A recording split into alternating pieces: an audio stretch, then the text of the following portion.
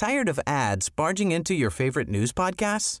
Good news. Ad-free listening is available on Amazon Music for all the music plus top podcasts included with your Prime membership. Stay up to date on everything newsworthy by downloading the Amazon Music app for free or go to amazon.com/news ad free. That's amazon.com/news ad free to catch up on the latest episodes without the ads. Finding your perfect home was hard, but thanks to Burrow, furnishing it has never been easier. Burrow's easy-to-assemble modular sofas and sectionals are made from premium, durable materials, including stain and scratch-resistant fabrics. So they're not just comfortable and stylish, they're built to last. Plus, every single Burrow order ships free right to your door. Right now, get 15% off your first order at burrow.com/ACAST. That's 15% off at burrow.com/ACAST. The Guardian.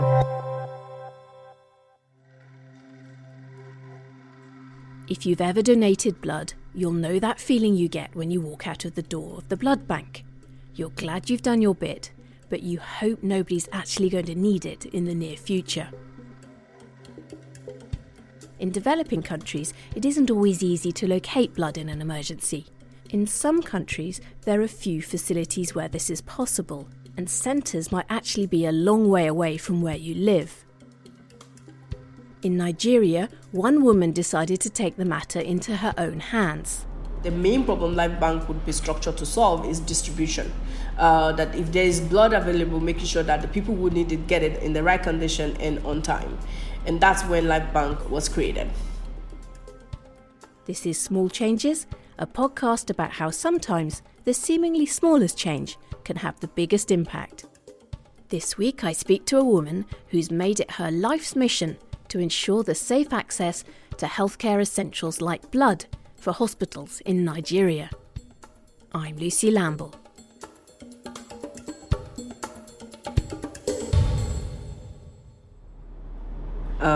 We operate in 2 cities, Lagos and Abuja, in Nigeria.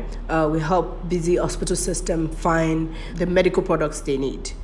Things like blood, oxygen. Temigiwa Toboson is the founder and CEO of Lifebank, a company that collects blood and organises its distribution to hospitals and patients who need it.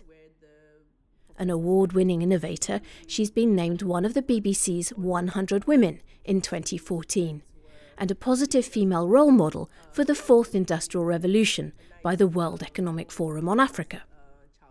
As she explains, her upbringing played an important role in helping her get to where she is today. It was really interesting. My parents were educators. My dad worked at a university in Southwest Nigeria, and my mom was a teacher. So there was always going to be interest in your schooling? Yes, absolutely. A lot of interest. I had 5 siblings, so there were 6 children. So we really had like an interesting childhood, and it was really fun. We lived in the school quarters where the professors lived. So we really had a lot of fun with other kids whose parents were educators as well. So it was really a nice, normal middle-class childhood. Things changed for the family when Temi was 10 years old. Her parents won the US diversity immigrant visa and left for the States with her 3 older siblings. And myself and my 2 little siblings went to live with my grandma. 5 years later, the family was reunited when Temi and her siblings joined her parents in Minnesota. It was a big change for the young teenager. I remember struggling a little bit the first term in school because I really couldn't. I'd always spoken English, and English was the first 2 language that I had, but I couldn't really understand American accents, and I had to sit in class. I tested pretty well, so I wasn't put into English as a second language class. But that didn't mean that I understood English very well. So that was really interesting, being able to fit into that American society and figuring out how to sort of navigate this completely new world of in the States. But because I had 3 older siblings that had lived in the U.S. for 5 years before I was brought to the U.S., I basically had a lot of help navigating my way around social world And yeah, so it was a lot less difficult than it would have been if I had to sort of start by myself all over again. Temi hadn't always wanted to reinvent the health industry in Nigeria, but she had wanted to try and help people in other ways. Ever since I was a little girl, even before my parents left Nigeria, I always thought I would be a lawyer. And I think the reason why was there was a very popular human rights lawyer when I was growing up in southwestern Nigeria. His name is Gani Faweyemi, and he was very famous. And as a little girl, I think I was really taken in by his defense of people who were weak and powerless, and basically defending their human rights. Of course, I wouldn't think about it this way, but I just thought, at the time, I wouldn't think about it that I was really interested in his defense of human rights, but everyone just always talked about him with awe, and I love that, and I wanted to be just like him. This dream to be a lawyer followed her all the way through her formative years, and she started taking steps to achieve this goal when she got to high school in the US. I remember when I was in high school, I would volunteer with a family friend who was also a lawyer in Minneapolis, and I would go to court with her. I loved it. I loved the law. I was by the time I was in second year of university, I'd already started studying for LSAT, which is like the entrance examination to law school in the US. Temi's plans changed as soon as she volunteered for the Model United Nations, a programme that teaches students about diplomacy and what it would be like to actually work for the UN. So basically we had to do research, we had countries we represented, and we had to do so much research and put in resolutions. And I loved that process. It was so amazing, fascinating to me that a bunch of people could sit down, come up with resolutions to solve human problems. And I was just taken by it. I loved it. And I immediately thought that I couldn't study law because that was now boring. I wanted to be in the United Nations, arguing resolutions, helping to solve social problems. After receiving her bachelor's degree, she moved to California to study international public policy in the hope that this would eventually lead to her joining the UN. Once again, however, things changed. Between year 1 and year 2 in my school, you're really encouraged to go to any developing country and work for 3 months. So I decided to go live in northern Nigeria for 3 months and work there. While I was there, I was volunteering for a health project, which was really random. I didn't choose healthcare specifically because I just wanted to be in the UN. But that was where I could get the fellowship, the internship. I was doing household surveys. So I sort of always traveled between Jigawa State, Kano State, and Kaduna State. During one of these visits to a small village outside Kano, the team was chanced to meet a young lady who had been in childbirth, and she had apparently, what we were told was that she had been in labor for 3 days, and that everyone was waiting for her to die because they didn't have the resources to take her to a good hospital where she could get emergency C-section. And I remember being taken so seriously by her story. I basically had a little meltdown, and I was just completely floored that someone like this who was very similar to my age, I think she was about 18 and I was 22 at the time. I was 22. And I just felt very taken by her story and how if my parents had maybe not been professors and if maybe we didn't win the visa lottery, that could be my story. I was very taken by her story, and I knew then and there that I found my calling. After the break, we'll hear more about how this decision led to Temi founding Lifebank and how she came to the conclusion that sometimes a business can work better for the people you're trying to help than an NGO. I was just really taken by the fact that you could do business and you can save the world at the same time. We'll be back after this.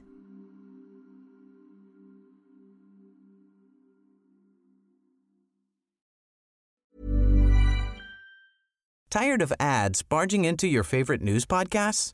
Good news. Ad-free listening is available on Amazon Music for all the music plus top podcasts included with your Prime membership.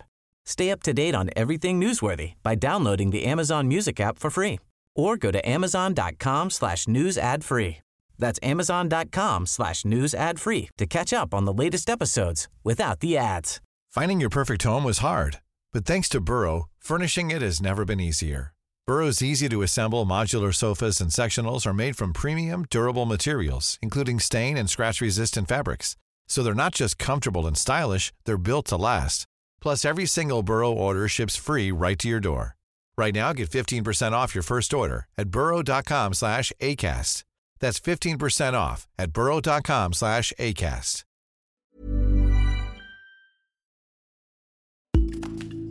Today in Focus is a new Guardian podcast that brings you closer to our journalism by getting behind the news every weekday. You'll join me, Anushka Astana, talking to people at the centre of the big stories impacting our world. We'll use personal perspectives and expert analysis to put you at the heart of what matters. Listen to Today in Focus and subscribe on Apple Podcasts, Spotify, or wherever you choose to listen.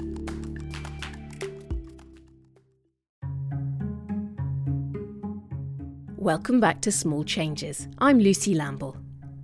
This week we're talking to Temi Giwa-Toboson, the founder and CEO of the medical startup Lifebank. I returned back to my school, changed my major from public policy to management, because I really... After working for 3 months in northern Nigeria and witnessing one woman's horror childbirth experience, Temi moved back to California and changed her major. Because I really knew that now I'm not going to go to the UN, I'm not going to write resolutions, I'm going to be in the field, working directly with my hands getting dirty and helping solve the sort of entrenched systems problem that led to this young lady waiting to die, where she could have been helped by just moving her to a hospital where she could get C-section. Temi also travelled to Uganda to work on the Millennium Villages project, the brainchild of the American economist Jeffrey Sachs. The idea was to invest millions of dollars in an intensive focus on 15 villages on the African continent. Temi used her experience working in Uganda in setting up Lifebank. That was when I started realizing that NGOs were not a model that I wanted to work in forever. I think that was when I realized that sometimes allowing people you are helping to choose using their resources is probably the best way to ensure that you're really actually making impact. And the best way to do that is not to get international organizations to fund you, it's to allow the local population to sort of decide on your business or not using their resources. Fast forward to 2012, when Temi decided to move back to Nigeria, where she got married and founded what was at the time called the 1% Project. All along, I knew that I was going to focus on maternal health care. And I, of course, read everything that I could find about this problem. I was taken by postpartum hemorrhage because I felt like I could do something about it. The best solution to women bleeding to death during childbirth is to stop the bleeding and replace the blood she's lost. And even if you can't stop the bleeding, you can keep replacing the blood until our body learns to clot.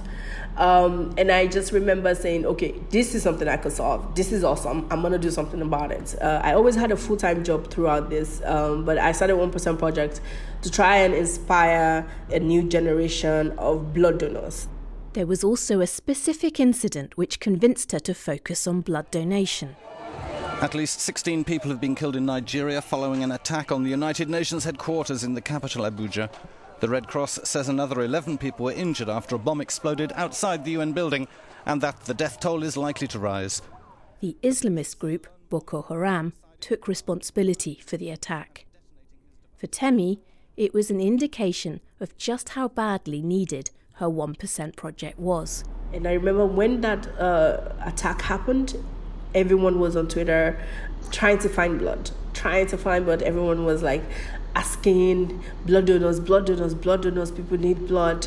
There's no blood in the blood banks at the National Hospital. And that was the conversation on Twitter for almost a week after that attack. And I knew that then and there that that was what I'm gonna sort of spend my time doing. And it was like that last catalyst to push me towards doing 1% Project. Initially, she felt she had little choice but to register the 1% Project as an NGO. I didn't really want to start out as an NGO, but that was all I knew. And so I decided to go with an NGO. But I worked on it for 2.5 years, and we were able to collect quite a lot of blood. We were able to convince quite a lot of people to sign up to become blood donors. But I wasn't quite satisfied with the scale that we had. So I started doing some more research on what are because people were still dying. And at the time, I'd now been known as the Blood Lady on Twitter. And anytime someone had a need for blood, anytime someone died from lack of blood, someone would sort of tag me on it on Twitter. So it had become like something I couldn't get away from.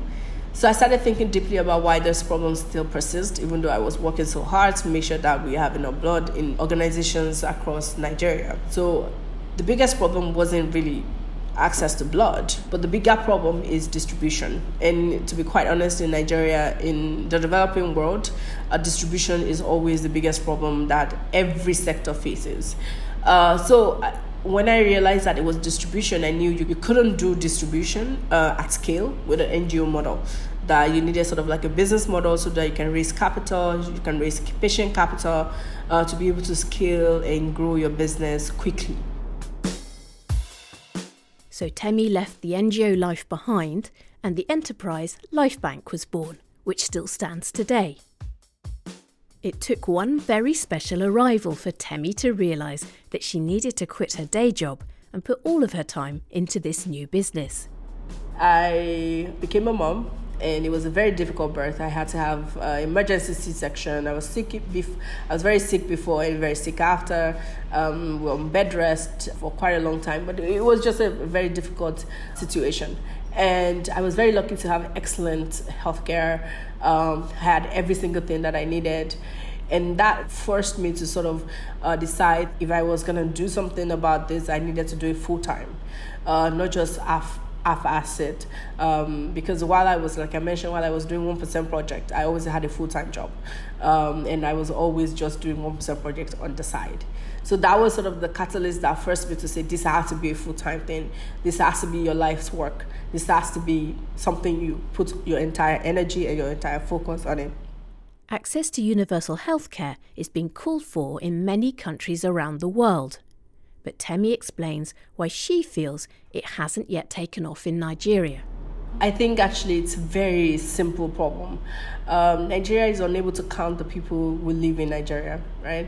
We're not able to uniquely identify every single Nigerian. And if you can't do that, you can't build a universal health system. It's just not possible.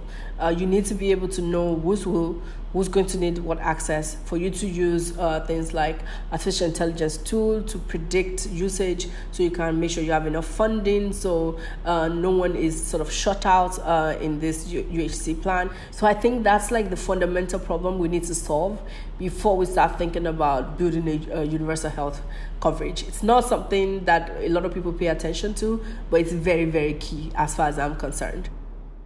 Temi has won several innovation awards, and Lifebank has been praised by many around the world. Despite all she has achieved, she has no plans to slow down. I want to solve this same problem everywhere where this problem exists. That's my main focus at this moment. We envision Lifebank India, Lifebank in Southeast Asia, Lifebank in South America. My primary focus right now is scaling this organization and scaling our model to everywhere where it could be of impact to the world.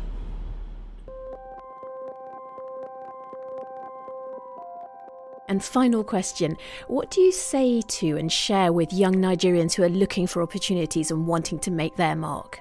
I say problems are opportunities. When you see a problem in your community, if you can't be creative and smart and come up with a smart business model that can scale, that's an amazing opportunity that would not only be impactful, but change your life forever. So see problems in your community as an opportunity for impact and self-growth. You can find a link to Lifebank on this week's episode description on the Guardian website. But that's it from us this year. It's been a wonderful 2018, where we've had the opportunity to talk to some incredible people for small changes. Thank you to all of our guests for joining us, and of course to all of you who've listened to their stories. Whatever you get up to this holiday period, we hope you enjoy it. Small Changes is produced by Danielle Stevens, and I'm Lucy Lamble. As always, thanks for listening.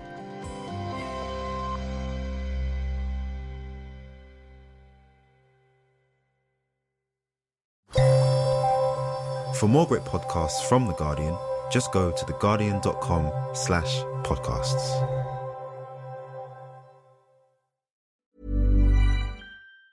Tired of ads barging into your favorite news podcasts?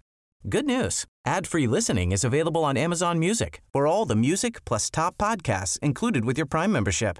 Stay up to date on everything newsworthy by downloading the Amazon Music app for free or go to amazon.com/news ad free. That's amazon.com/news ad free to catch up on the latest episodes without the ads.